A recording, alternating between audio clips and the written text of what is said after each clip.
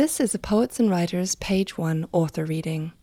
To hear more, visit us at pw.org/multimedia or at soundcloud.com/poets and writers. The forest is hardwood, and the branches of the oaks and sycamores are bare except for the crows, hundreds of them, all huddled like little men in black jackets. Together they make a strange music, muttering to one another in rusty voices as they click their beaks and rustle their feathers and claw at the bark that can be heard a quarter-mile away, across a snowy cornfield, where Ray stands on a frozen pond.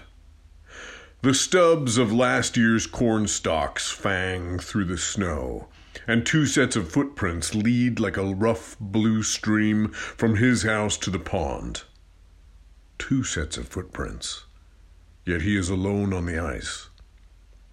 The cold rises through the soles of his boots, creeping up his legs into his chest, so that his heart feels frosted with tiny white crystals. The pond is big, close to 2 acres, with 3 holes melted into its ice from the warm springs beneath.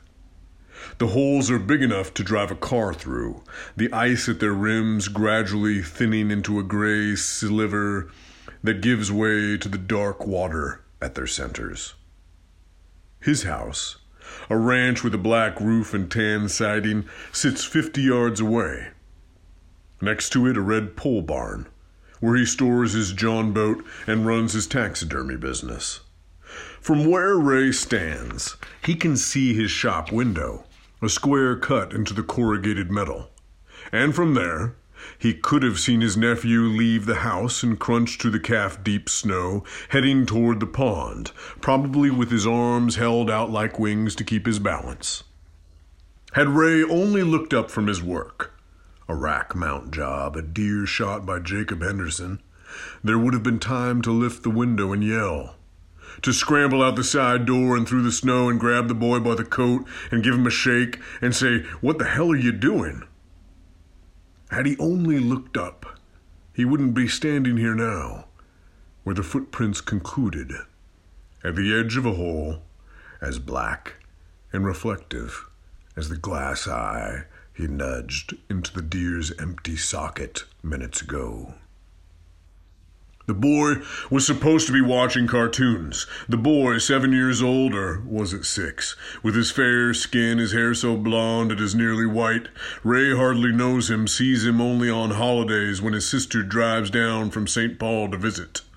The boy rarely speaks, and when he does, his voice comes out in a high whisper. His eyes are the blue-black color of the dirty snow piled at the edges of the highway. And now the boy is trapped beneath the ice, his tiny body floating there, turning around and around in what must look like a cave, with 3 columns of light streaming from the holes punched in its roof. Ray doesn't know what to do. Call his sister or call the police? There is no rush. The boy is dead. He has to be.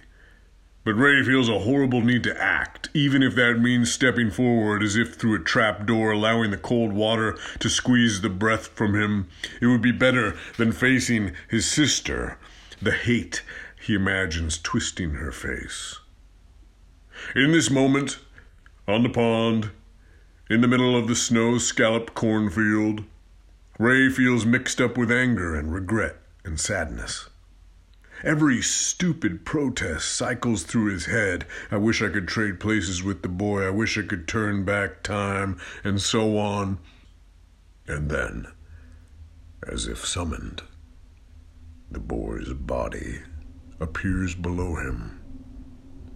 One moment, water sucks and plops at the edges of the hole. And the next, the boy is there, his face a white smear rising out of the darkness.